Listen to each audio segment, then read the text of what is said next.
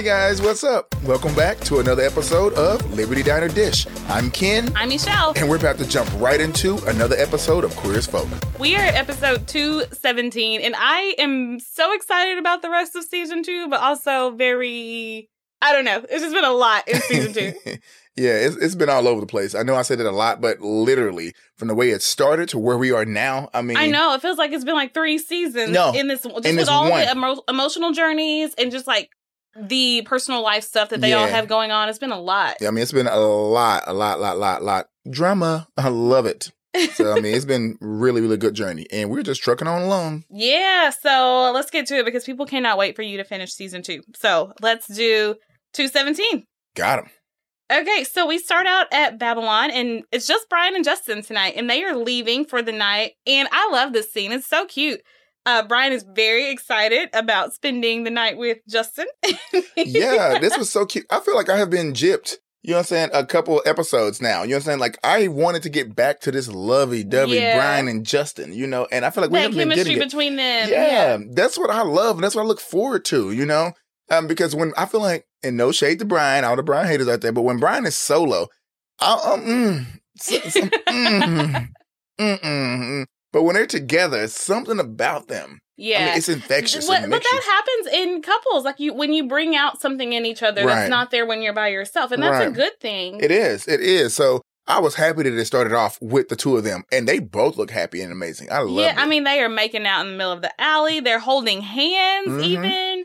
So in their dialogue, it's kind of reasonable to assume that Brian and maybe even Justin has made at least 1 or 2 trips to the back room that night. But he has like all night type plans for Justin is what he says. Yep. And Justin says, didn't you get enough? Don't you get enough? And Brian's like, never enough. I know. So Justin proposes that they take a snowboarding trip to Vermont because our girl Daphne was there with her boyfriend. With her little fast ass. Daphne ain't grown up. Look at her. She grew up traveling. So grown now, yeah, like, girl. Yeah, she's doing trips with her boo. And he's describing the place where she stayed, and Brian makes a joke about it. And Justin's like, forget it. I forgot Brian Kinney doesn't do romance. And Brian's like, no, I just don't need an excuse to fool around. Like, that's what it is. Facts. And Justin says, well, you also don't need an excuse to turn me down because he's like, he's seeing Daphne do these things with her boyfriend. And then we talked about last episode where the friends were doing things with their partners. And so he's like, oh, well, whatever, fine. That's not you. You don't do romance. But that's sad. I feel in that moment, I felt really sad for Justin. Like he's so young and he's putting, all of his love into this one guy who doesn't feel or is going to match what he wants or what he feels a relationship should be, Yeah, it seems like, they're not on the same page about some things. And Justin says, just admit you don't want to spend the weekend with me because that's how he takes it. He takes Brian not wanting to go do this trip or go do this quote unquote romantic thing as you just don't want to spend time with me. And Brian says, okay, I don't want to go away with you for the weekend. Well, and Justin's like, well, now that's out in the open. Right. And so before we get to the rest of the scene, so Justin initially proposed this getaway for the two of them, and he was very hopeful and happy. And then in less than 2 minutes, he's, crushing his own dreams. And Brian's not helping the situation. And it's like his expectations are one thing, but then there's the reality of what he's perceiving, and the reality is way beneath the, Okay. Yeah. Way beneath. And I point that out to say that Justin's thermostat when it comes to their relationship has been a little finicky lately. In 215, like he was quick to say, oh, Ray's met the love of his life through talking about him as JT. But then he's like, later in the episode, he's like, well, I guess Brian doesn't love me. And so he's just been like up and down all over the place. Doesn't know. I mean, he's trying to figure out what's going on. Right. He's trying to point to something to say this is proof that Brian of how Brian feels. Exactly. Is what it is. And he can't pinpoint it. And I think that's fair. I think it's very fair, especially with him being this age. Like, I mean, he wants what he perceives to be a normal relationship. Yeah. He's investing all this time. He's trying to do he's done everything possible to get Brian Kinney. Down to like and to be with him because he believes in their relationship. Exactly. And he wants to know that Brian believes in it just as much. Facts. That's it. While we as the audience may be able to look at things and say, well, Justin, what about this? He did this and he did that. But we're not Justin. And I just think Justin is seeing it a lot differently now. You know, Well, whether he's right or wrong, Right. it doesn't matter. He's just seeing it. Well, he's growing, and like you said, he can note he sees all these other people. You know what I'm saying? In relationships, you know, they all booed up and stuff. He can use Mel and Lindsay. He could have used George and Emmett. That was Yeah. a quick little romance, but I mean, it was fiery in that. Right. You know, and then look at Ben and Michael now. You know, so he can look at those people and say, I want that. And yes, he has his man, but they don't have something concrete. Like, I mean, they actually play with others. They have like little curfews and things. You know, you can go out and do this and that. Like, I mean, it's just not your typical relationship. And I think he's outgrowing that. He wants to pinpoint something. I think he would be, he's still okay with some of that, but he's like, but I still need a touch point. You know, I think that's what it is. Like, I still need something I can, for right now, for whatever reason, and we'll maybe talk about it some more later, but for right now, he's needing something that he can say, okay, here is the proof and the evidence. And this is home to me. So here he is asking Brian for a weekend away, and Brian says, well, I don't need all that to be able to get some. And Justin says, okay, well, the truth is out there. But the scene's not over, and Brian says, I don't want to go away with you for the weekend. I want to go with you for the whole week. Oh, girl. Yes. Oh, my God. See, this, because at first I was mad. Yeah. I was mad. I was like, oh, I can't stand this man. And then he said, like, dude, you can sacrifice 2 days. Come I know, on. like, I mean, bro, 2 days. You a workaholic. Stop playing. Babylon is going to be here when you get back, okay? Like, stop playing. But when he said the whole week, like, I mean, I lit up before Justin. I don't think Justin even heard it. You know? Well, he didn't believe it Yeah. at first. And he's like, you know, quit messing around. And that's when Brian gives the offer to anybody. Anybody Yes. take me up on it? Exactly, You know? exactly. I was like, this is why I love this man. Yeah. And so Brian says, yeah, like, you're about to be on spring break and Brian's about to make partner. And so the timing is perfect, not just logistically, but they clearly need to get back on the same page in their relationship. Mm-hmm. And, you know, we had the birthday hustler incident last episode, plus Flowergate, which we will not get into right now. So they need this reconnect. And this night at Babylon didn't count.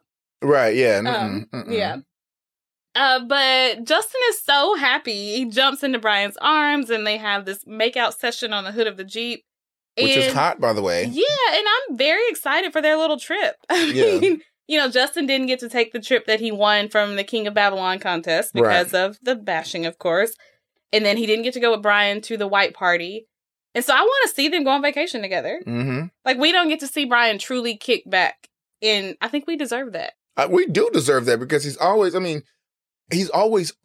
Yeah. Because I was like, even when he's at Babylon, he's on. Yeah, he's always on. Brian Kinney, you know, Brian. But I just want to see Brian. You know, like, leave the Kenny off, because when you're Brian Kinney, that's that aura, that's a persona. You know, right? I just want to see him being Brian, and as in Justin's boyfriend, Brian, and being with the person where he can just be Brian. Like, and I think that he would be able to do that on this trip with Justin. Exactly.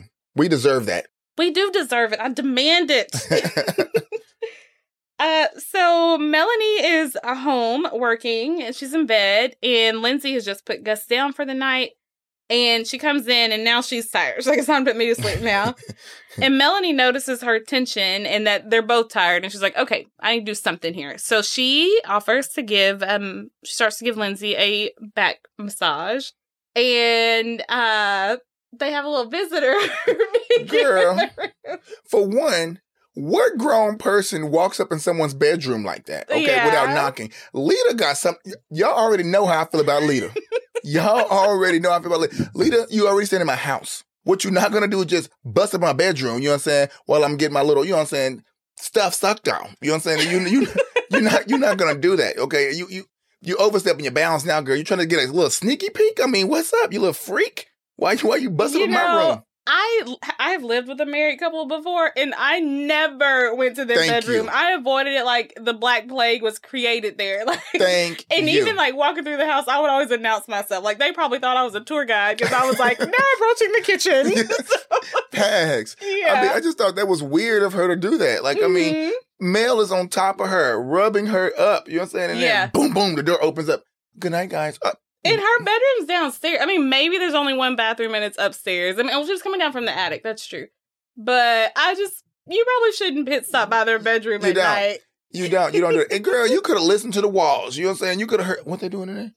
Oh, no, I'm going to come back later. But no, she didn't do that. You know what I'm saying? She wanted to see. She wanted to let her presence be known. Okay? Yeah. And that's why I don't mess with Lita like that. Well, so seeing Lita makes Lindsay start thinking about the flooring. She's like, maybe I should have picked something different. And Melanie's like, hey, how about instead of the flooring, we focus on this right here? Yeah. But Lindsay is tired. They both are. And so they fall asleep during the middle of their little foreplay there. They only get to about 1 or 2 play. Gus is wearing their asses out, okay? Yeah. Gus wearing their asses out. I mean, you on top of me, and next thing I know, you're snoring on my chest. Yeah. Like, they're both of them. Yeah, like they both fell asleep. Yeah, they're knocked out. Crazy.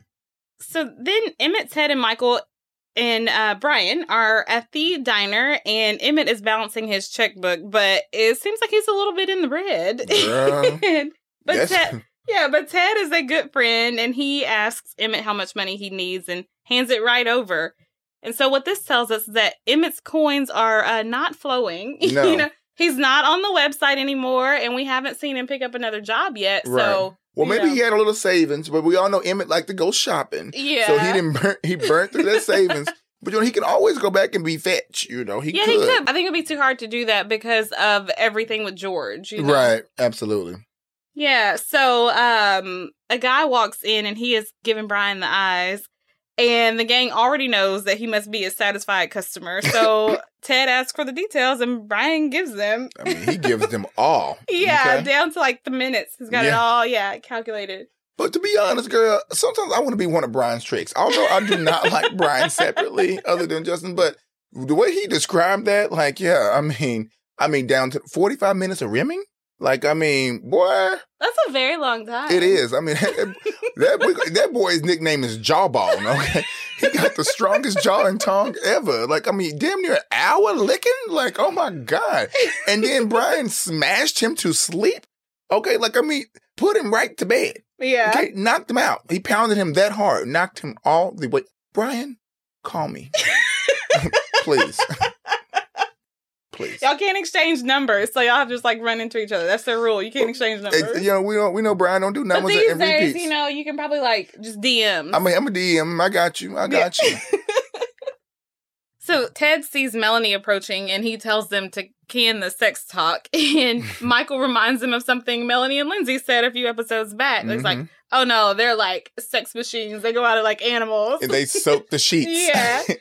And Melanie says, well, I would prefer not to discuss my sex life. But Brian reads between those lines. And he's like, oh, someone's not getting any. Facts. And yeah, because Melanie admits it's true, but she gives them, very practical reasons. She's supporting a family. She's got a child at home. They're doing renovations. And she's like, we got other things to think about. Because that makes her feel good to just I guarantee you, Lindsay went over there and told Brian everything. I guarantee Probably. You, don't tell nobody, but we ain't hit it in 6 months. I mean, Gus is always crying. We got Lita peeping through the door and stuff. Like, I just don't feel comfortable. Yeah. Like, I mean, come on now. She went over there and told him everything, and Brian over being messy. I can see it, yeah. But Ted helps her out, and he says, well, it sounds like a case of LBD, lesbian bed death. And they all offer their unrelenting and useless support. That sounds horrible. I've never heard of that before. That's terrible. Yeah. Like, God. Somebody dries up and just disappears. Emmett didn't have to do all that. Emmett didn't have to do all that. So then we see Brian, and he's heading to his office, and Cynthia, his assistant, meets him at the elevator to prep him. And she's like, hey, he's been in on the phone with his attorney all day. Like, this is it. He's about to make the announcement you're about to make partner. And, side note, I would like more Cynthia, because any woman who can work with Brian and, the way that she gets him and she's straightforward with him, but she respects him. Mm-hmm. But I think it's mutual. And so I would like to see more of that, of their little interaction at work. But anyway, I appreciate what little bit we got. So yeah, he steps into Ryder's office, and sure enough, there is a change coming, Ryder says. But it's not what Brian expected. Ryder has sold the agency to Gardner Vance. Clearly, that is not what Brian was expecting. Mm-mm. And so he asks, well, what about me? You gave me your word. You made me promises. And he tells him, I bought in a third of all of our accounts. A lot of the profit is because of me. And Ryder's just like, yeah, well, that's business. That's shady as hell, because that ain't business. Because, I mean, no, you made a promise to this man. That's why you got to get everything in paper. I mean, in writing. You made a promise to this man. It wouldn't be a company to sell if it wasn't for Brian. You promised this man to make him partner. And this is how you repay him. And then you expect him to trust your word on what you say? Like, I promise. You gave me your word. It don't mean shit. Well, even he says, like, he's going to put in a good word with Gardner Vance. But the thing is, like, that doesn't matter. When it's new management, new ownership, like, sometimes they come in with their own team or their own ideas. Mm-hmm. And what was before doesn't matter anymore. Thank you for your opinion, but I'm going to move this way. Yeah. You know, like, yeah. You don't call any shots here no more. Your name is not on the door anymore. Okay, next. Yeah, so, Brian was sitting pretty and so sure about his role in the company and this promotion, and now none of that is guaranteed anymore. So Michael and Emmett are at the ATM, and Ted loaned him some money to cover his expenses, and so now Emmett is checking his funds to see where his balance is. He is supposed But let me just go over these expenses right quick. Ted loaned him $100, and this man paid 4 bills. Yeah. Where they do that at? For real. $100 don't get me nothing. That don't get my cell phone bill. That part. He said $20 on the electric. He said for the phone, too. It was electric phone and something. Like, no. Like, where? I need to move to Pittsburgh if that's the case. For real. $100 can pay all your bills. Like, Lord have mercy. $20, like $40 utility bill if he's got to pay half of it. Yeah. Girl, crazy. So he is supposed to have $147.16, but he has $10,147.16. Emma's reaction is super tame to this. I would have immediately. I mean, so yes, he's like shocked, blown away. Like, okay, this got to be a mistake. Then you pull out $300. I would have been at the bank withdrawing everything. That would have been under my mattress, like. Everything. When I was in college, I worked at a bank, and we had this happen to a client, and it was like a whole big thing. And so they got like sued, and they got all the other stuff, so they ended up having to pay all of that money back. So I would be a little bit slow to pull it out, or maybe I'll pull it out, but just like not spend it for a while. Facts, but how are you responsible for someone depositing money into your account? I know, because if somebody just wanted to give me a little gift, like, who am I to say, no, I don't want that. I don't want your $10 million. That's called a blessing, okay? Yeah. Money just don't show up out of nowhere. You're not supposed to look a gift horse in the mouth. That part, okay? That part. So, but, I mean, he was real reserved when he took $300, because it would have been more like $300,000 coming out of that mud for me on that first day. They gave it to the right one. Yeah. So we see Melanie and Lindsay talking about what Ted said about the LBD, the lesbian bed death accusation. And Lita is there in the living room with them because that's also her bedroom for the time being. And I don't know why my mind wants that house to have more than 2 bedrooms, but... Well, it's huge. It seems like it's huge. They have a big-ass porch in the living room is huge. They've got like 5 dining room areas or living room areas. But 2 bedrooms? Yeah, poor construction. For real? Yeah. God. But whatever. So Lita is talking to them and she removes her shirt and there's like this breathy sound effect when she does it. No, it was the way she did. I thought she had on an undershirt and a regular shirt. I thought she was going to pull everything. I was like, okay, this girl, you're a little bit too bold now. Yeah. You're doing the most. Yes, we're in our living room, a.k.a. your bedroom, but we're in here. You know what I'm saying? Like, she's just like very, very comfortable. She's a little, and then her pants is all unbuttoned and stuff. Like, I mean, it was a little sexual. I was like, girl, have some class. Like, come on, lead. Yeah, but she tells them, you guys have been together for a long time, and it's very common for long-term relationships to go through hot and cold spells. And she said, your battery isn't dead, it just needs recharging. So I like that. She encourages them to do something spontaneous. Because that is true. You got to do things to keep it. You got to keep it spicy. Yeah, you got to break up the routine here and there. And so that's what she's encouraging them to do.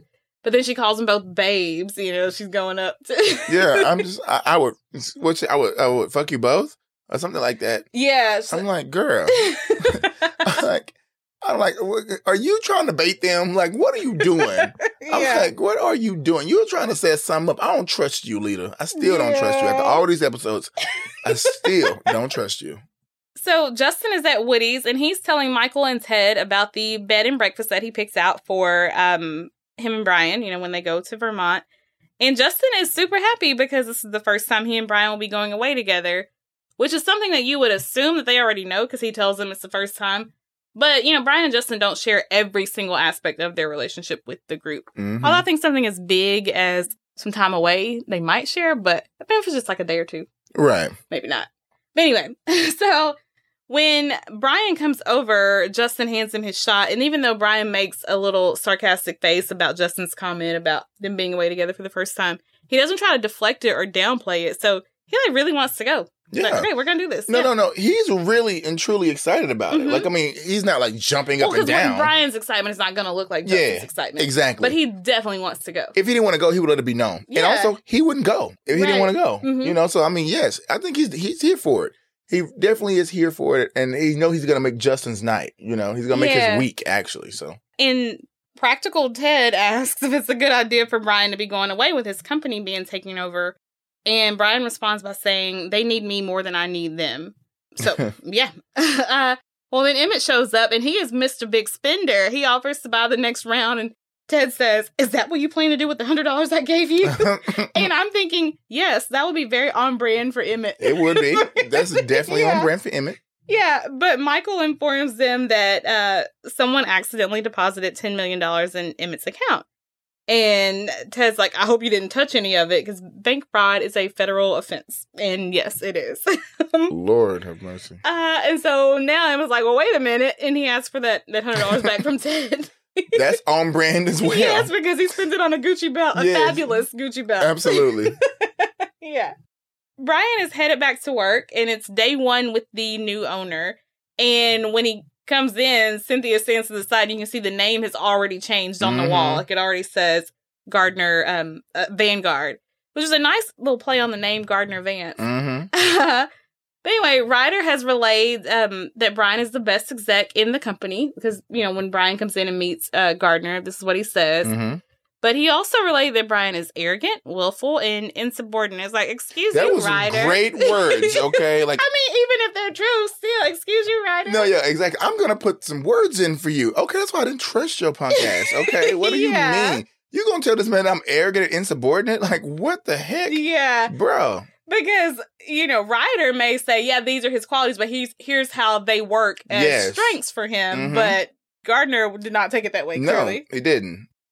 Gardner says that he fired everyone else, and he needs Brian to tell him why he shouldn't fire him also.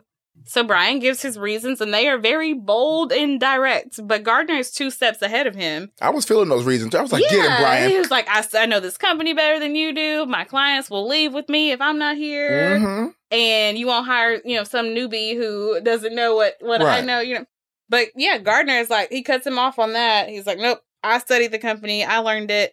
I contacted all your clients. They said they would stay with or without you. And he says he could bring in fresh talent that would also give him loyalty, which he doubts he can get from Brian. Right. So he's giving Brian a week to prove his worth.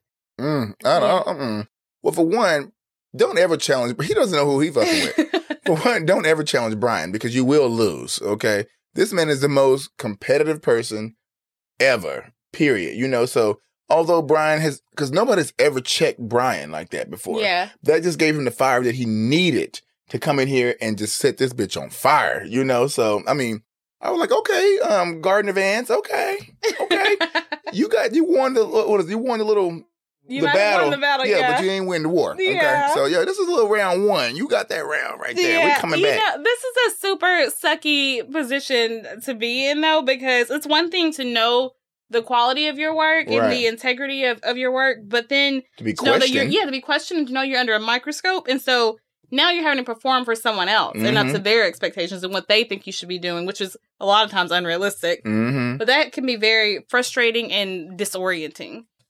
And, as I was watching that scene, there are times when I like to see Brian bothered, but usually that's more when it's related to Justin. I didn't like this. But no, I didn't either. I didn't like this at all, because it just made him, look vulnerable, and it made him, he was very taken aback and very, mistreated and disrespected, and I did not like seeing that. Perfect words. I think he was mistreated in that whole scenario. From just the previous boss selling the company, and then the things that he said about him, and then the way Gardner came in and treated him like, why should I keep you? Big boy, why should I stay? Right, exactly. Yeah. He told you how good I was, so why should I stay is the question.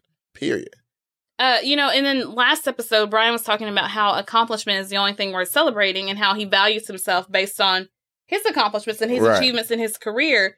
And so to see that everything he's accumulated in that arena means a whole bunch of nothing when there's a new sheriff in town, like, I think that cuts very close to the bone. Right. Also.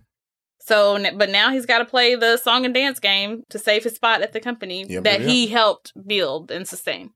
Before he can even get out the door, though, Gardner says, by the way, rumor has it that you're gay. And Brian turns around and says, well, the rumor is right. But unless I'm fucking you, it's none of your business. Yeah. And I was like, mic drop, checkmate, game, set, and match. Okay? Yeah. Get about my business, okay? Yeah. Why does it matter? Exactly. Okay? Like, why bring that up? Yeah, what are you doing with that? You know what I'm saying? I don't know who I would turn you into since you're the owner, but I need to be turning you in. You know? March right down HR. Yeah, for real. I'm reporting him. Emmett and Ted are at the bank trying to clear Emmett of bank fraud, and the bank president or whoever comes to speak to Emmett and bring him back to his office. And Emmett goes in there and he is singing like a bird. Singing, girl. Don't ever do no crimes with Emmett because he is straight snitching. Emmett does not have your back on not crime. At all. He is snitching, okay? The guy tells him that it wasn't a mistake. All $10 million truly belonged to him because George Schickel left him the money. But not only that, he left him a video as well. Girl, I love George, okay? Like, I love that man from the moment I saw him. Yeah. Okay, like, I did. I did. I loved him. And then the fact that, where is my George Schickel? Yes, I want my young Brian. I am totally going to marry for money the first time. That part, for real. God, I want a George. Hey, can y'all, DM me the websites that I need to go on to find me a George Schickel? Please, y'all do that twice, okay? DM both of us. You have a man. Go away. He can benefit from this, too. We can be a Brian and Justin. Have an indecent proposal situation. Absolutely. Yeah. Okay, gosh. Okay, I'll allow it. What's your stingy self? You trying to take all the coin. I would share a little bit. Uh-huh.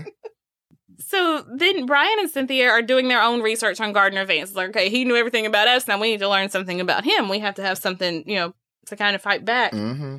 And they find out that throughout his career, very successful career as an ad exec, he was, one thing he was never able to do was land the Brown Athletics account. And so we see Brian's little wheels turning, kind of. He tells Cynthia he's headed out to see some of his hottest tricks. And she can't believe that he's going to the baths at a time like this. Yeah. And again, very on brand for Brian. Yeah, that is definitely on brand. But you know what? You can't count Brian out. Brian always has some type of trick up his sleeve, okay? Like you have to know what's important to him and how he thinks and how he works. And he's not the kind of person to just let, one, somebody run over him, but two, he knows his worth and his value. And he's like, I shouldn't have to prove it to you, but if I do, I'm going to do it right. Mm-hmm. And I'm going to get it done. You know what I'm saying? And this is how it's going to be done. I'm going to do it the Brian Kinney way. Yeah. And he did.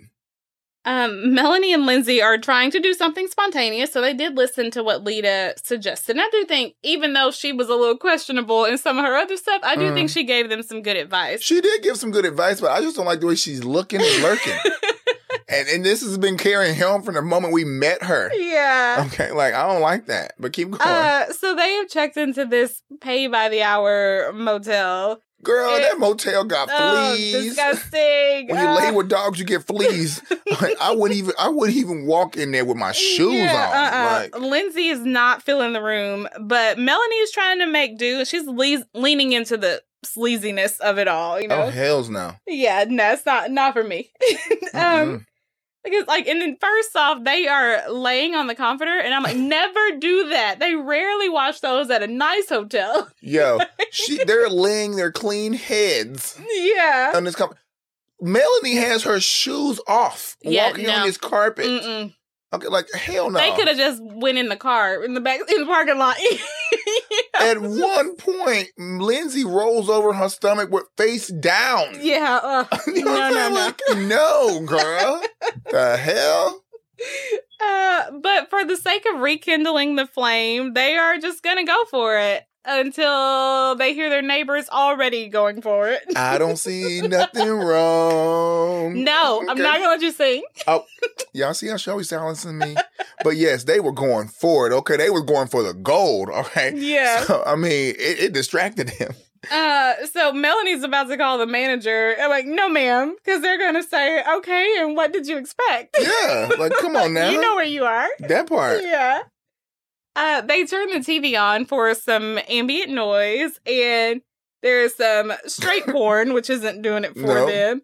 And they change the channel, and it's two women, and like their chests are so big, ginormous, screaming for a back brace. Yeah, so now that's all they can think about. For real, and it made Mel feel a little uncomfortable. She looked down at her cute little things, and was like, like those are not real. Things, little bee things. And that wasn't working, so they land on Lindsay's favorite cooking show. And she always wanted to learn how to do the Mandarin duck, so it was perfect. Yeah, so not exactly how it was supposed to go. Only thing they got out of that was scabies. Okay? Yeah. That was the only thing they got out of that. You know they need to go bathe in rubbing alcohol now. ASAP. Yeah. Then we see Ted and Michael, and they're with Emmett, and they're watching George's video. And I like that George had the foresight to make this for Emmett. Because the thing is, you never know when your time is up, right. You know? And even if George was healthy, which we had every reason to believe he was, you always have to be vigilant and smart with legal and financial stuff. Absolutely. You know? When there's money involved, when there's age differences, and because George was, I think we determined, still married to Virginia, so you gotta be proactive about that stuff. Absolutely. But he wanted to take care of Emmett, whether he was alive or not, and he wants Emmett to be able to live life the way he wants, not just with his attitude and perspective, but he wants him to have the means and resources to do whatever he wants.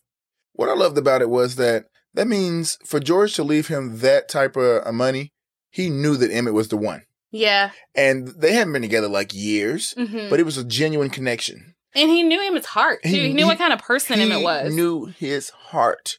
And, I mean, I almost cried in that scene. Yeah. Like, I mean, I literally got a little teary-eyed in that scene. I was trying to hold it together.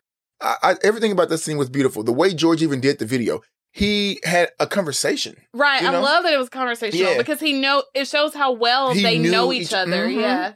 It wasn't like, I'm just going to leave you this 5-minute video of me just talking and doing this and this. No, you made him smile. You asked questions. You knew his responses. You know, you knew what he was going to say.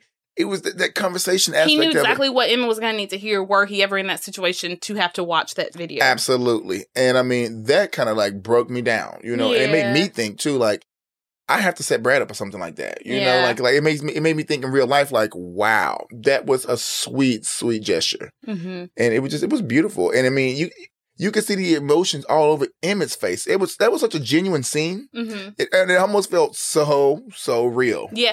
Okay, side note, Peter Page is an incredible actor. Incredible. Like, I just, in getting to talk to him through his interview, but then, like, watching him on other, like, videos and seeing him in other shows and stuff, like, Peter Page himself is nothing at all like Emmett. And he is so incredible at bringing Emmett to life and making him 3D from what's on paper, you know? Incredible acting. Anyway, getting back to... Big ups to you, Peter. Yes. Big ups to you. But yeah, like you said, it's such a beautiful, beautiful moment, beautiful scene. And it's a very nice send-off for George, for us audience members, to get to have that one last glimpse of him. And so that's some closure for us, because Emmett got to get his, you know, at the porn awards. But this is also for him, too. But this is nice closure for us as the audience, I feel like. The porn awards, it was not, that wasn't closure. This was closure. This was sweet. It was intimate. You know, it wasn't for the world to see. He thanked George for believing in him, you know, and all of that, or whatever the case with the award. But this was something that was intimate. It was very sweet. It was enduring. Yeah, that was the closure that we definitely needed. Because I loved George. Like, I mean, he was just a sweet guy. Yeah. And to see I'm so glad that they slipped that story in there. And to see Emmett bring out the best George, you know, his inner self, you know, to break down his barriers. This man was trapped in his own home, you know, and he had all the resources in the world to do whatever he wanted to do and to be whoever he wanted to be, but he was trapped in his own home. And it took a good partner to bring it out. That's what we started out this episode with. Exactly. A good partner brings out these things in you. Yes, absolutely. And that's why I love that one scene right there. So Brian really did go round up some of his hottest tricks, but not hot. Yeah, but not for the reason Cynthia thought. He's putting together an ad campaign pitch, basically. When I saw them abs and everything, I was like, girl, he is at the back. I was like, ooh, it's the jocks for you and all the skin. I was like, I said, what'd I say? Ooh, my favorite part. Yeah. Knew it. Best scene, a whole episode for you. Yeah, for real. But it does look incredible. I mean, he just put this together on a whim. It looks incredible, absolutely incredible. Like, I would buy all these products. I would too. It looks so professional. It was a great eye to detail what he did. You know, he chose the perfect models. He staged them perfectly. There's diversity with the models. Yes.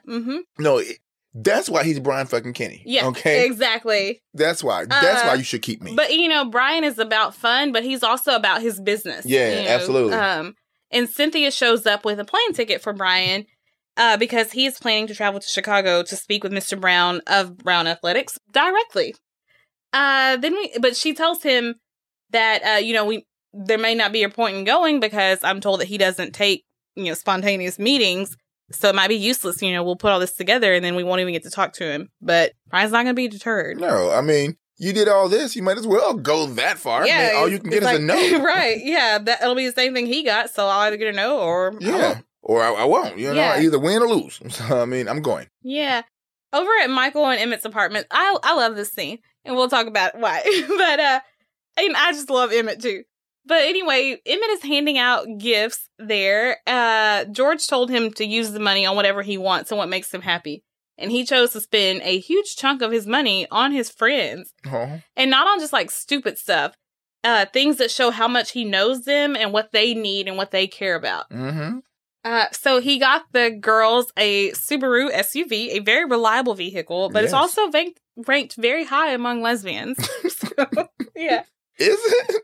Yeah, I think, he said it was number one, in the survey. And Melanie jumped for joy. Yeah. Yes, it is. She's like, I can confirm. Yes. He got Justin a trip to Italy to explore the museums and soak up all this art history.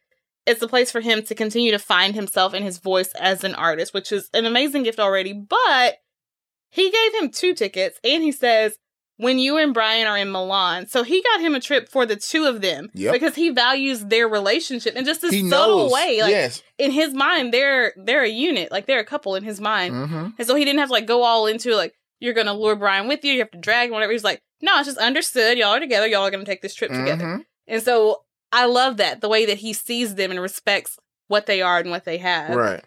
Well, he's always done that. Yeah, he has. He's always coupled them up. He has, yeah. Mm-hmm. But yeah, he got them this thing that they can do together. And the gift he got for Brian was a certificate to Armani for their entire fall collection, which is a perfect gift for Brian. Because I thought he meant a suit. And when he said the entire fall, I got to scream.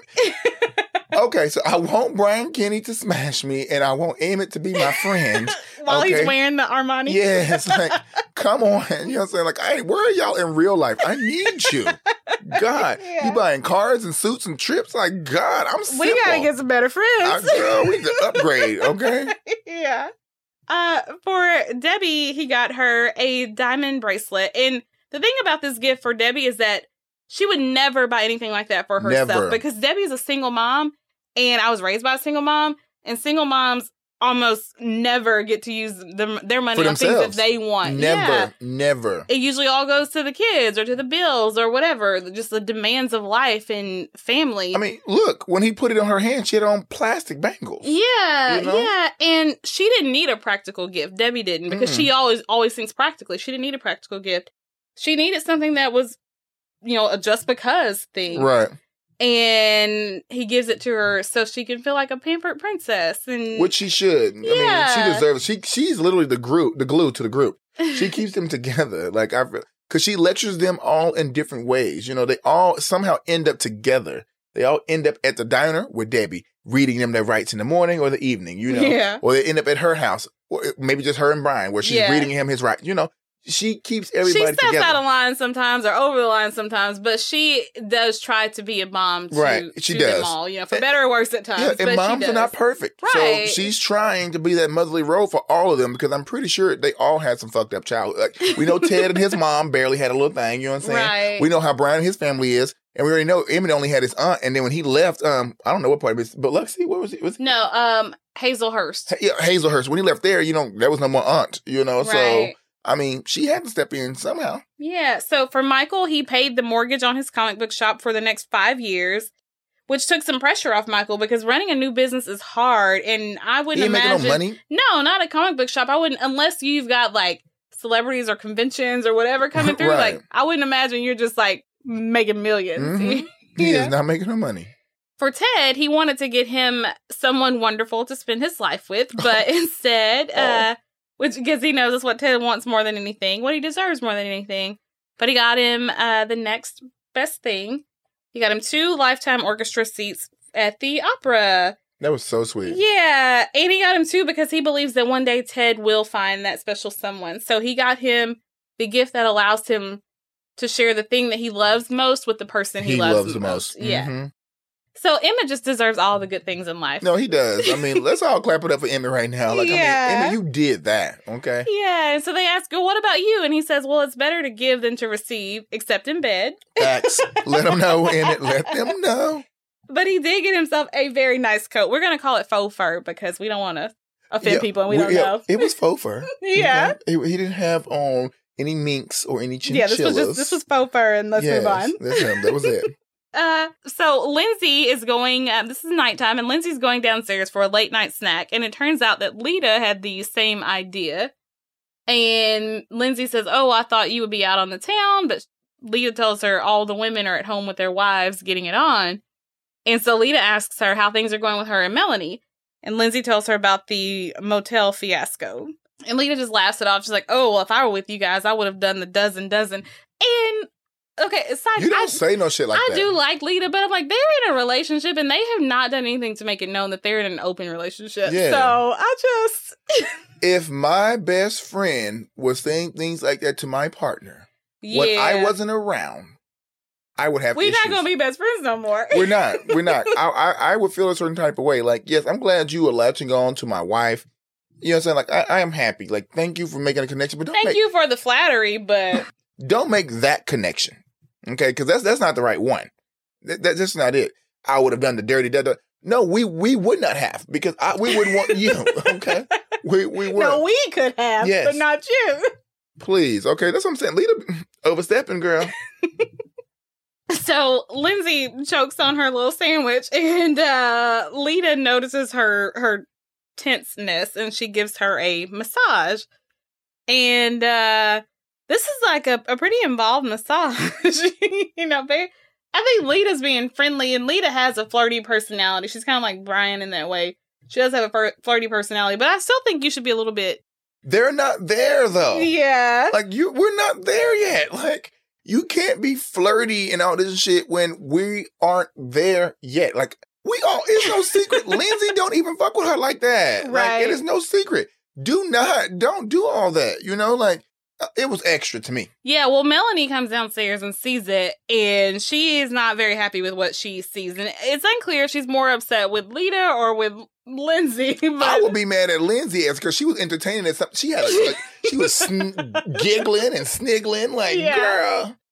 Laid out all loose. And normally you too tired to do something, but you over here letting her rub on you and caress on you, you know. Yeah. Talking about sphincters and stuff. Get out of here. Girl. She ain't even getting none of them groceries. Okay, not one bite. Okay. Justin is back at the loft, and he's telling Brian all about Emmett's generosity. And Brian's listening, but he's packing.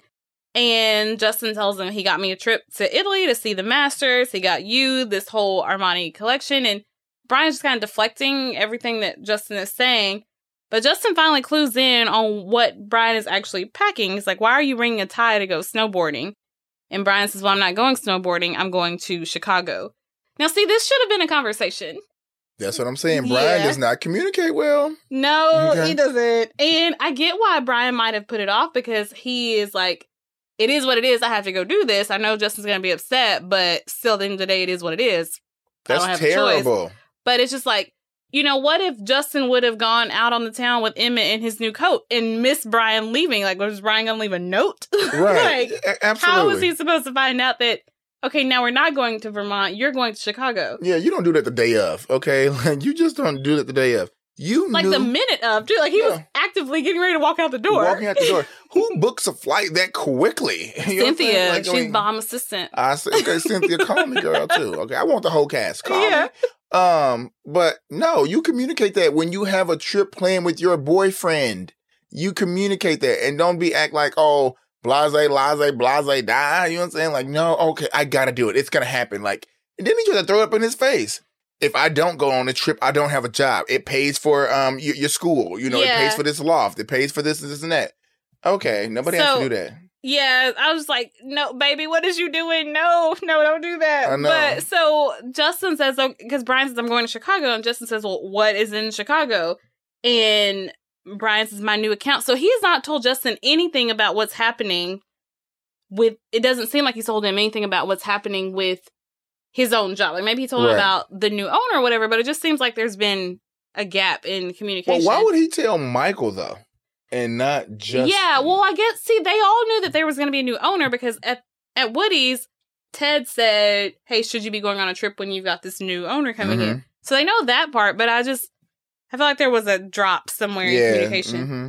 But anyway, Justin says, hey, you can't go to Chicago because we're going to Vermont. Like, how are you going to go to Chicago when we're going to Vermont tomorrow? And Brian walks over to him and he's like, hey, some other time.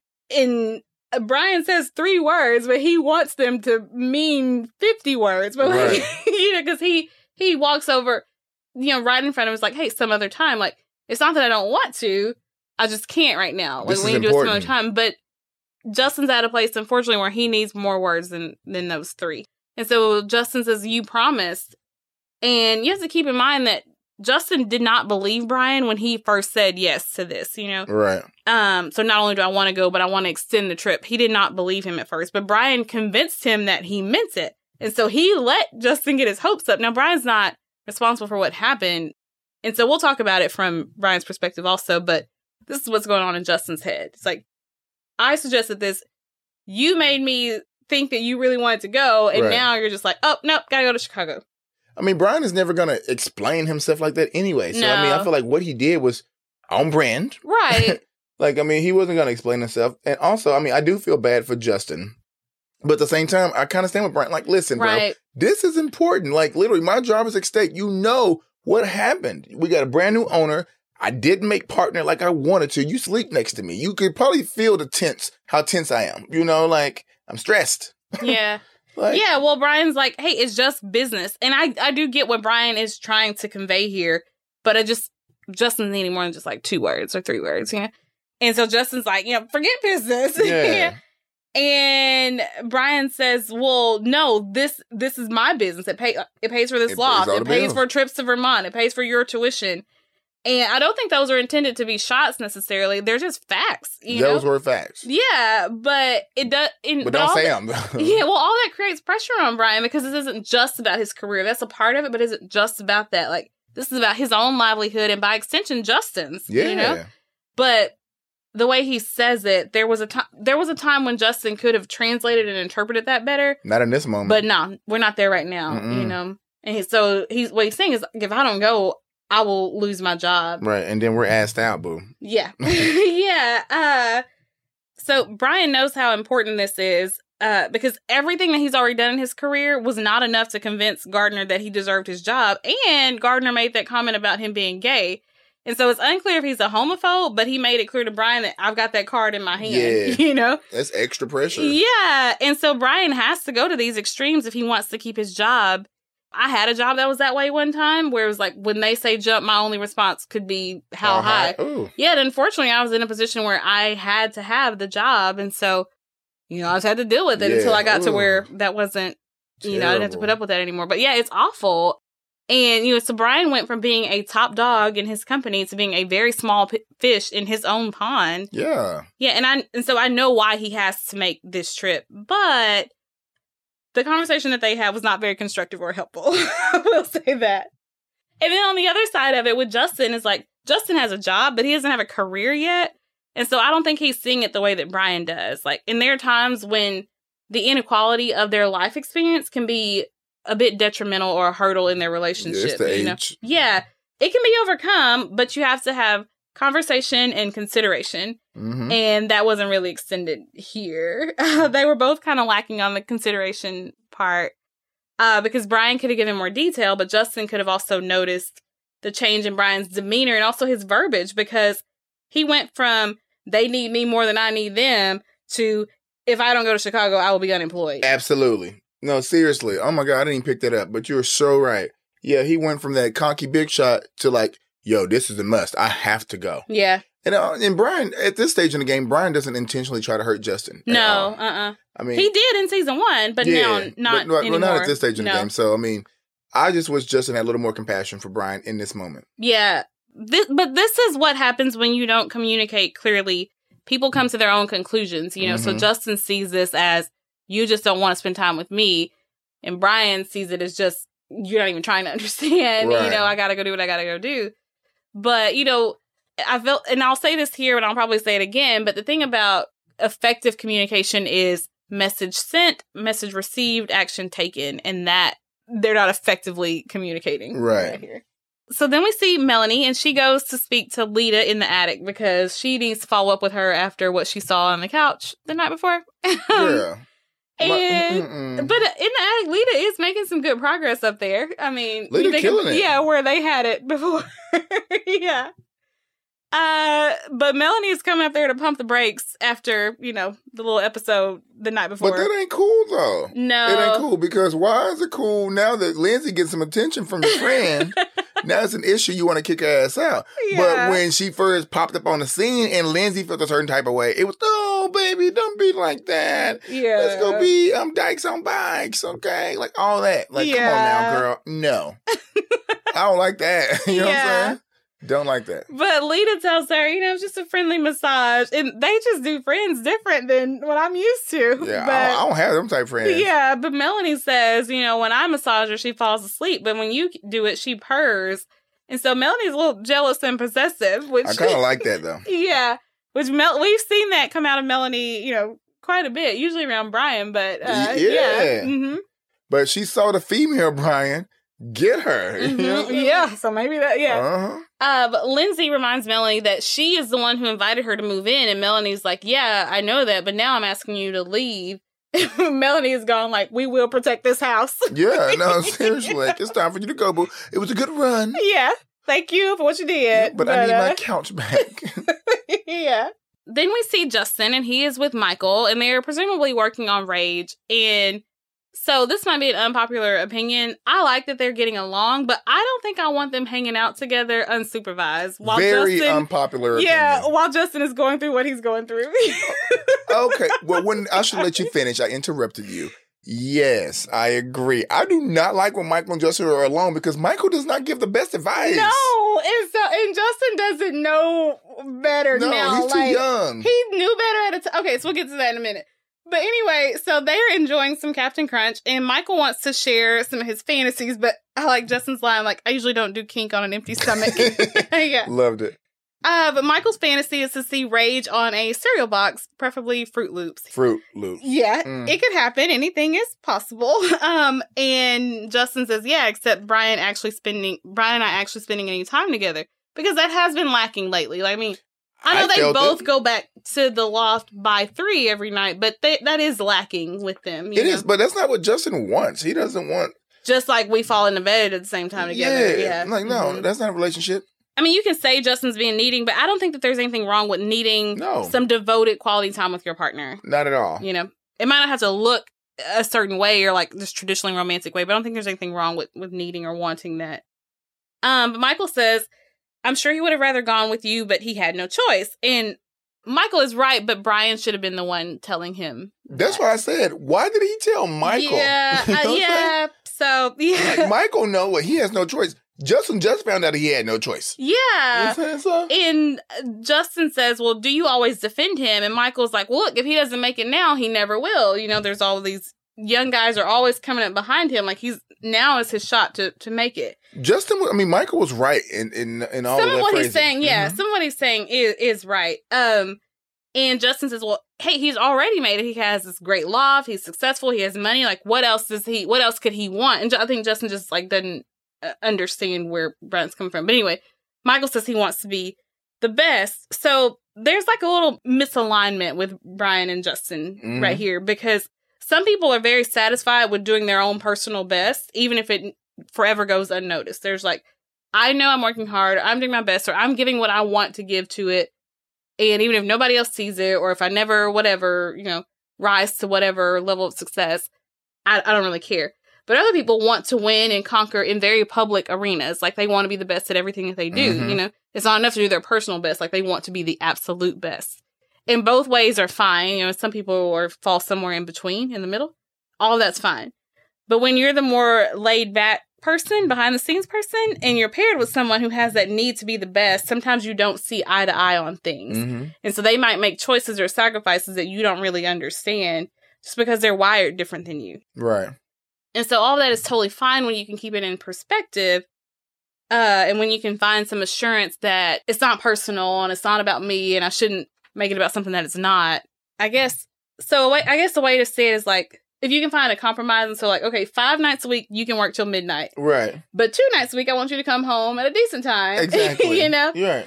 And then if I'm the person who I clock out at 5, then I'm done with work for a day, I'm like, that's all they're getting from me. Right. Then I have to be understanding and say, but I understand that you might not be able to be satisfied with just clocking out at 5. You know, you need those other hours. Right. But still, we've agreed, like, this is going to be our compromise or whatever. And I think if they ever came together, they're good at making these compromises. Yeah, I think when there's communication, consideration, and then compromise, it can all be okay. But they're not hitting all those points. They're not even communicating. No. Well, Michael says, Michael is trying to get Justin to see Brian's side in all of this. And, but I think Michael should have exited this conversation a few sentences ago. Yeah. You know? Well, at this point, he's still doing well. It's until Justin pleads his heart out for what he wants. Yeah. Is where I'm like, Michael, shut the hell up. Yeah, because Justin says, well, what about me? Where do I come in? Like, where do I fit into all of this? Like, I don't want to have to wait for him to go chase all of that stuff and then say, oh, yeah, Justin, you're still here. And so that's why I don't want them talking unsupervised. Because, you know, Ben or even Debbie might have been able to help bring in some perspective. Yes, absolutely. But Michael can't do that. All he can do is, like, smack on his Captain Crunch. And it's not his fault. He's like a child, though. It's just, he's wired to automatically defend Brian. And he's always going to be Team Brian in any conversation that he has with Justin. You know, right. He just can't help it. That's just what it's going to be. But Justin says, I want a boyfriend who only wants to be with me, who wants to stay home every once in a while, and, you know, who gets jealous when he sees me with another guy.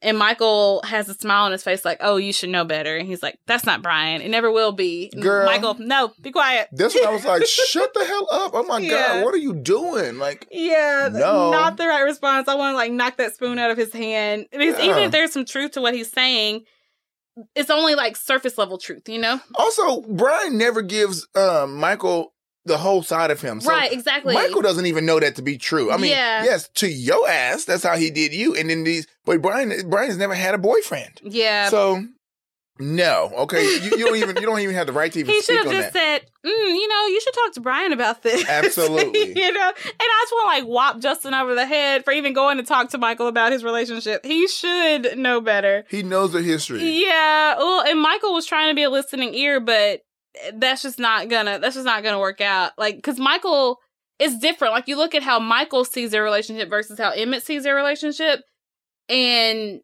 I don't think you don't lose your individuality when you're in a relationship. That's not what I'm saying, but sometimes you have friends that they really respect you guys as a unit and as individuals, yes, but as a unit also. And so Emmett does that, but I don't know that Michael's there yet. Right. The couple I love to listen to give Justin advice is Mel and Lindsay. I think they always, when they're not being pushy. Well, yeah, when they're not, yeah.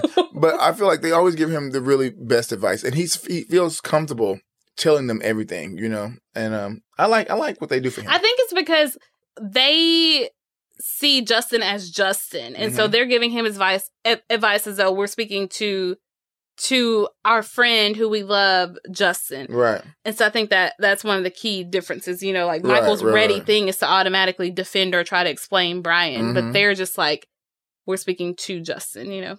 So the other thing is, like, Michael, I think you said this earlier, Michael doesn't know every single thing about Brian, but he spent all of season 1 telling Justin and anybody with ears that he did. And so now a stronger Justin back in season 1 would take Michael's words with a grain of salt, but this isn't the strongest version of Justin that we've seen. So I think that's why Justin is now taking what Michael says on board. You know, he's being more affected by it. Because even in that episode when Justin says, well, why am I at the loft? Why am I here? And Michael's like, oh, it's because you took a bat to the head.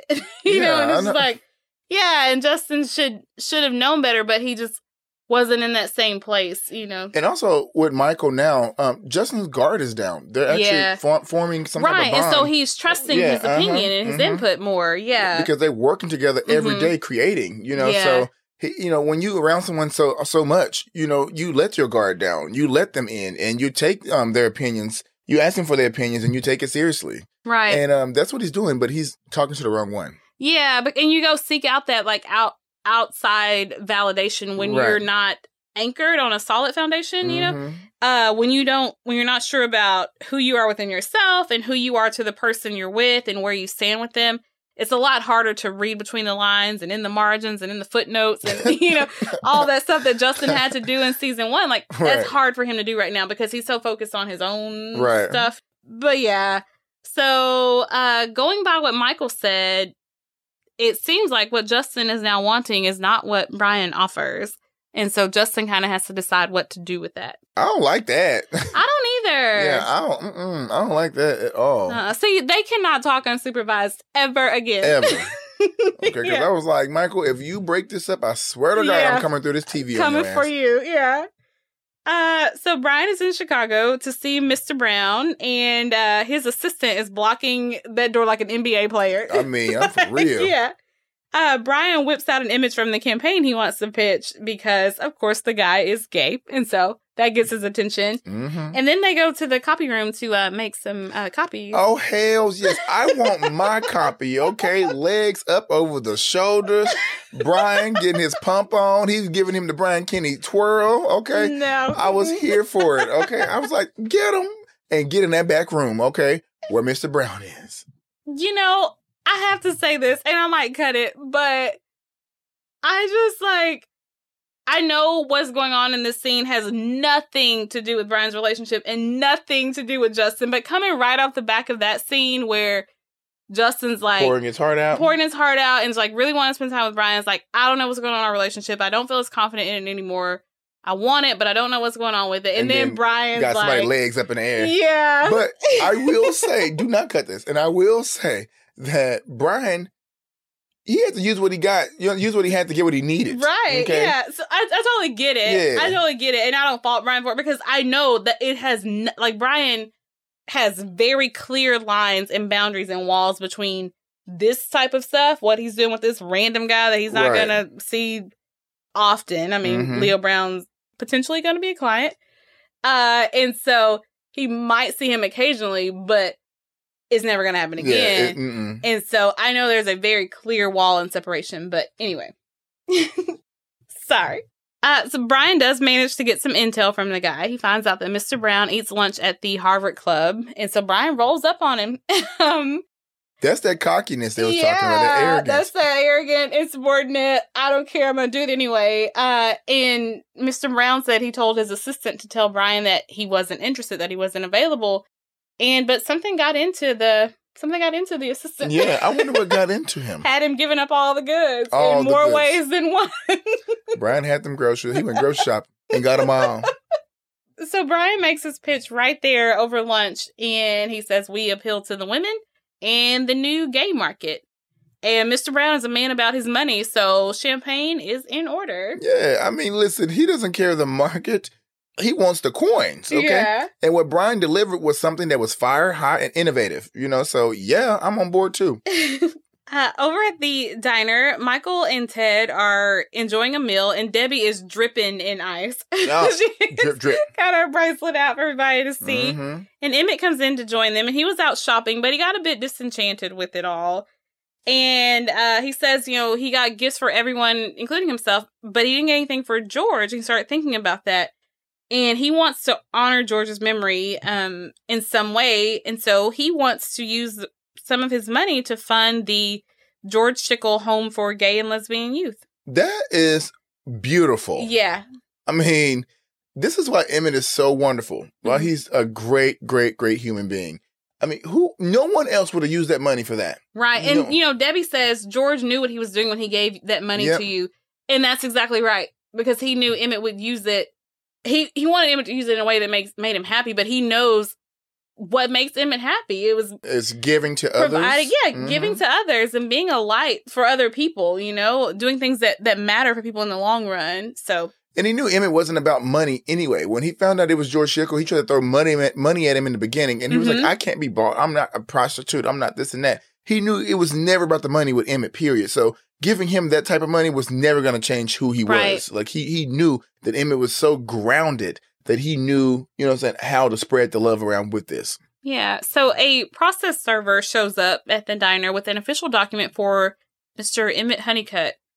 And Ted reads over it, and it says that the Schickel family is contesting Emmett's inheritance, and they froze his accounts. And this, again, goes back to what Debbie says. Like, he knew what he was doing in giving you that money because he knew you would do something good. But then here's his family, and they just want the money. They just want the money. They just want the money. They're not interested in doing anything good with it at all. They just want the money. So we see Lindsay, and she is having a very intense conversation with Melanie because she finds out that Melanie asked Lita to leave. And Melanie is thinking that maybe things cooled down between them because they've heated up between Lindsay and Lita. And that's not necessarily the case. She's just kind of scapegoating here. But in Melanie's mind, it makes sense. In this conversation, they both admit that they find Lita attractive. Hell, to be honest, I find Lita attractive. She's a beautiful woman. Yeah. I think she got some messy ways. But she's a beautiful woman. I don't think that she is intentionally being messy, but I'm just like, she's not oblivious, but I'm just like, you probably should have checked what the boundaries were. Exactly. Yeah.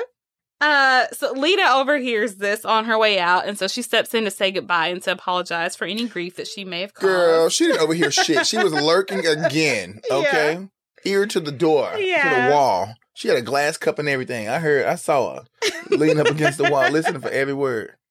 Melanie and Lindsay don't want her to leave on a bad note, and so Lita's like, that's right, like, let's all kiss and make up. And so she gives both of them a kiss. And, well, she gives Melanie a kiss. And then she gives Lindsay a kiss. And at first, Melanie's like, hold up. But then things suddenly shift. I knew it. I knew she was trying to bait them into a threesome. I called it. From the moment she walked up those stairs, I was like, something up with this girl. Like, she's baiting them. You know what I'm saying? Like, I knew it. She did that. Yeah. She did that. Okay, they wanted something spicy. They did want something spicy. Okay, well, she gave them the whole jalapeno, girl. Yeah. Like, I mean, she gave them the ghost pepper. She gave them everything. I mean, she kissed one, kissed the other, then put their lips together, had a finger in Lindsay's mouth while she was kissing on. Did you see that? Yeah, I saw She had a finger in Lindsay's. Lita, you a bad girl. That's the female Brian right there. Yeah.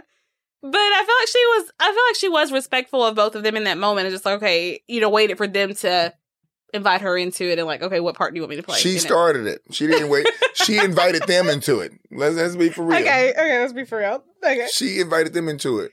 And they were here for it because they both wanted a taste. Yeah, so, they did. Melanie wanted that old thing back. Yeah. Facts. Then we see Brian. He shows up in Gardner's office with an expense report and a new client, Mr. Leo Brown of Brown Athletics. Come through. Yeah, okay? Money, please. Promotion, please. Thank you. And mic drop again. This is why you keep me. Yeah. Because Gardner has been after him for years, and he asks Brian, well, how'd you get him? And Brian's like, I did my homework. Mr. Brown signed the contract, but with one contingency. So Brian returns to the loft and he comes in. He's like, hey, Sunshine, come congratulate me. Your partner just made partner. I was like, yay. Yes. And so we're going to get into this scene, but a couple of things first. So what we saw, and what I commented about earlier, what we saw was Brian in kill mode. It's like he did what he had to do to get things done, to secure the bag, but then after that was done, he came home to Justin. To Justin. And I think that's important. And so we're going to talk about his marvelous entrance, but also excuse you, because if I'm Justin, I'm thinking we did not leave off in a good place. No, not at all. But he came home with champagne. He came home happy, and he was ready to go. And also, he was only gone for a day, if that. So they still could catch a trip, right? Because Brian worked on this campaign and winning this account, and he sacrificed and did risk a lot. He went on that flight not knowing if the man would even see him. He sacrificed that trip to Vermont, knowing that was going to upset Justin. There was a whole lot that went into this, and so he's very happy that it worked out, that he was successful in it. And so he probably stopped on his way home and picked up this bottle of bubbly to celebrate with Justin. And he called himself Justin's partner. Yeah. And okay, maybe he was just saying it for the play on words, but I mean, when you're talking to Justin Taylor and you use that label, Justin's not easily going to forget that. No, not at all. I'm not going to forget it. Yeah. So I give him a 10 out of 10 on his entrance. But if I'm Justin, I'm going to subtract a few points because I was still upset with you before you left. Right. Yeah. Seriously. But anyway, Justin is not there. So he didn't get to hear any of that. And he also doesn't know that Brian was at least thinking about the flowers in the last episode. But we won't go there. Not yet. Anyway, so he's just like, okay, the loft is empty. Well, then we see Ted, Emmett, and Michael, and they're heading to Babylon. But with Emmett in a little financial pickle, so he needs to borrow $10 from Ted. How the mighty have fallen. Financial pickle. I love it. You know, I got to get in my dad jokes. Mm-hmm. But yeah, I feel so bad for Emmett. But you know what, Emmett, he's like, forget the money. You know, I mean, he didn't say those words. But I mean, his spirits are still high, you know, like he has not stopped living. Like he knew now he got closure on George. George loved him. George loved him this much where he was going to give him this. He was able to still give his friends these gifts and things, even if they may get repossessed. We don't know. I mean, do they get repossessed? We don't know. But anyway, he was able to do this for his friends. And then he still had a vision of, you know, if he gets to keep the money, he's going to create this center for the youth, you know, and now he's with his friends who is his family. You can't bring him down. Right. He's looking sharp too, looking all fierce in his pink faux fur. Okay. Mm-hmm. Looking good going into the club. So I'm here for him. So Brian joins them on the steps outside of the club, and he's looking for Justin. He's giddy and super excited. He's like bouncing on the balls of his feet. And the guys are looking at him when he lost his mind, when he's like, "Where's Justin?" And he's like, where is he? I got big news. And they're like, what? You know, but Brian's so cute trying to keep his secret in. You know, he's so excited. And Michael's like, he went to Vermont. And they're saying this like, you know this, dude. And Emmett's like, yeah, snowboarding. And Brian thinks they're messing with him because he kind of laughs it off at first. But then he realizes, oh, no, they're not joking. And so he plays it off with this attempt at nonchalance. And I love his face in this scene because he's so quickly trying to like school it back together. He regrouped quick. He's very shocked and, you know, not sure what to do with what they're telling him, but he like quickly tries to pull it back together. But you see just the whole gamut of emotions that he goes through really quickly there. And then Brian asks, alone? And there's a little bit of a crack in his voice and his face there. Mm-hmm. And Michael's like, yeah, he went alone. And so Brian pulls out the cigarette, and I think it's to distract them, you know, and also to get his nerves back together. Exactly. Because he's like, okay, we were supposed to do that together. Justin knew I had to cancel, but he went anyway. Right. And it's like, well, Brian's shook. No one has ever done this. Like, no one has stood up to him or were like, you know what, I don't need you. I'm going to go on my own. It's always, well, what can we do for Brian? Okay, Brian said we couldn't do it, so we're not going to go. Justin's like, no.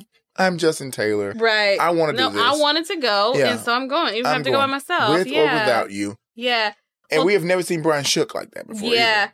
Well, Ted asks him, well, what's the big news? And Brian says nothing. And like, excuse me. He wanted Justin to be the first person that he shared that truth with because of what all went into it, you know?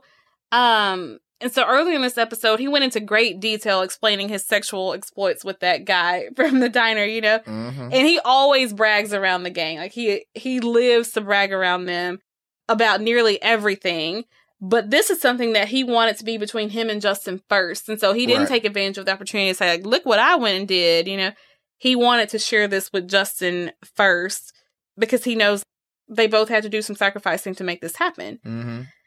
But so anyway, Brian doesn't share his big, exciting news with his friends. I mean, he doesn't even say to go to the club. So that tells you how shook he is. Yeah. You know, like, he just immediately, he leaves before they can see too many emotions on his face. Mm-hmm. And as he's walking away, he looks back at them and you can tell he's not happy with what they told him. I think he can't even really believe it. But it's just like, that is not at all how he expected things to go down, because he was thinking Justin was still going to be here. He was going to understand and he was going to be here. I didn't have to explain it to him or give him the long version or ask his permission or whatever. He was just going to be here. And that was not the case. It was an eye-opener for him, like, hey, we're not always just going to be here for you. We're not always going to be waiting for you. We all have other lives. Like, if you're not going to make me a priority, I'm going to make myself one. Yeah. You know, so, I mean, like, I think it was a wake-up call for him. Yeah, I think so. I love the shift at the end of the scene when Brian is walking away. So, okay, first let me say, we streamed this one. We never usually stream it. We always watch from DVDs. We will never again stream an episode because the music is so different. And I really didn't pick it up until this last scene. Yes, but anyway, So I do love the shift in the music and the speed of the scene as Brian walks off, trying to put that mask of indifference on, because at first his shoulders are kind of slumped and he's walking kind of slow and he's taking this all in and just like, okay, this has happened. What do I think about it? How do I feel about this? What am I going to do about this?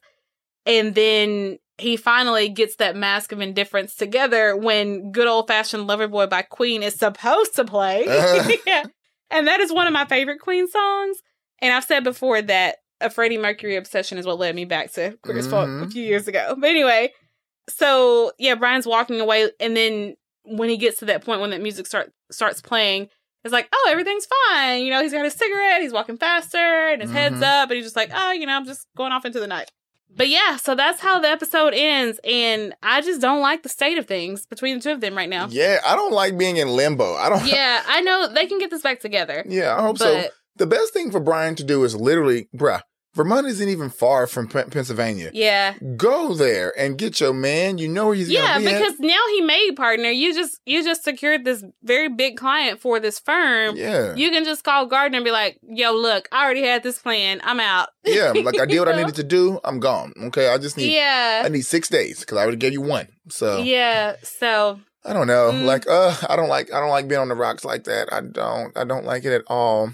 Okay, you made a comment that we have to talk about for just like a minute before we. What is it? Because somebody has asked about this. Oh. There's a person, they're like, I just really, really, really want Ken to love Brian. And I told them, I was like, look, he does. It's just a complicated relationship. Yeah. Like a family member that you have who like can annoy the crap out of you, but you still love them. True. I love Brian. Actually, to be honest, I love the whole clique because Brian, he doesn't show his emotions, like the other show. But we all know deep down inside, Brian cares for them all. He will sacrifice anything to make sure that they're all good, whether that's Emmett, Ted, Michael, or Justin, Debbie, hell. I mean, I think he would sacrifice anything to make sure that they're all good. He doesn't show it in the way that you would want him to show it because that's Brian. He's not going to be your typical. And he may not do it the first time, but he'll go back and do it. Exactly. It's going to get done. So, no, I don't hate Brian, you guys. Sometimes he annoys me. I will say that, like you said, like a family member who, just gets on your nerves all the time, but you will always love them. I love them. I love him. But I love him most because something about Justin calms him. Something about Justin brings out this softer side in him. And I like to see that side. I like to see that side. Yeah. I don't like the asshole Brian because I think he's too good looking and too talented. It's something that grounds him, yeah, because he can seem this larger than life thing. Right. And we know that that's just the facade and it's just the persona that he puts on, but there's something about their relationship that does ground him. Exactly. So let me just clear that up. I do not hate Brian. I do not. Well, you know who you are, so this will mean something to you, even if it means nothing to anyone else. Yes, absolutely, absolutely. Well, guys, let's get your thoughts. Break down all the characters. What do you think about the characters? Who's your favorite? Also, break down this episode for us as well. And let's hear your feedback. You guys already know how to reach us. You always do. And we love hearing from you. So give us some feedback. Let us know what you thought about this episode. Did it have your emotions racing and running and going crazy? Are you team Justin? Or you team Brian? Or somewhere in the middle. Yeah, or somewhere in the middle. You can see both sides. Yes. That's me. Absolutely. Well, guys, this was a blast. And until next time, we are out of here. Bye. Bye.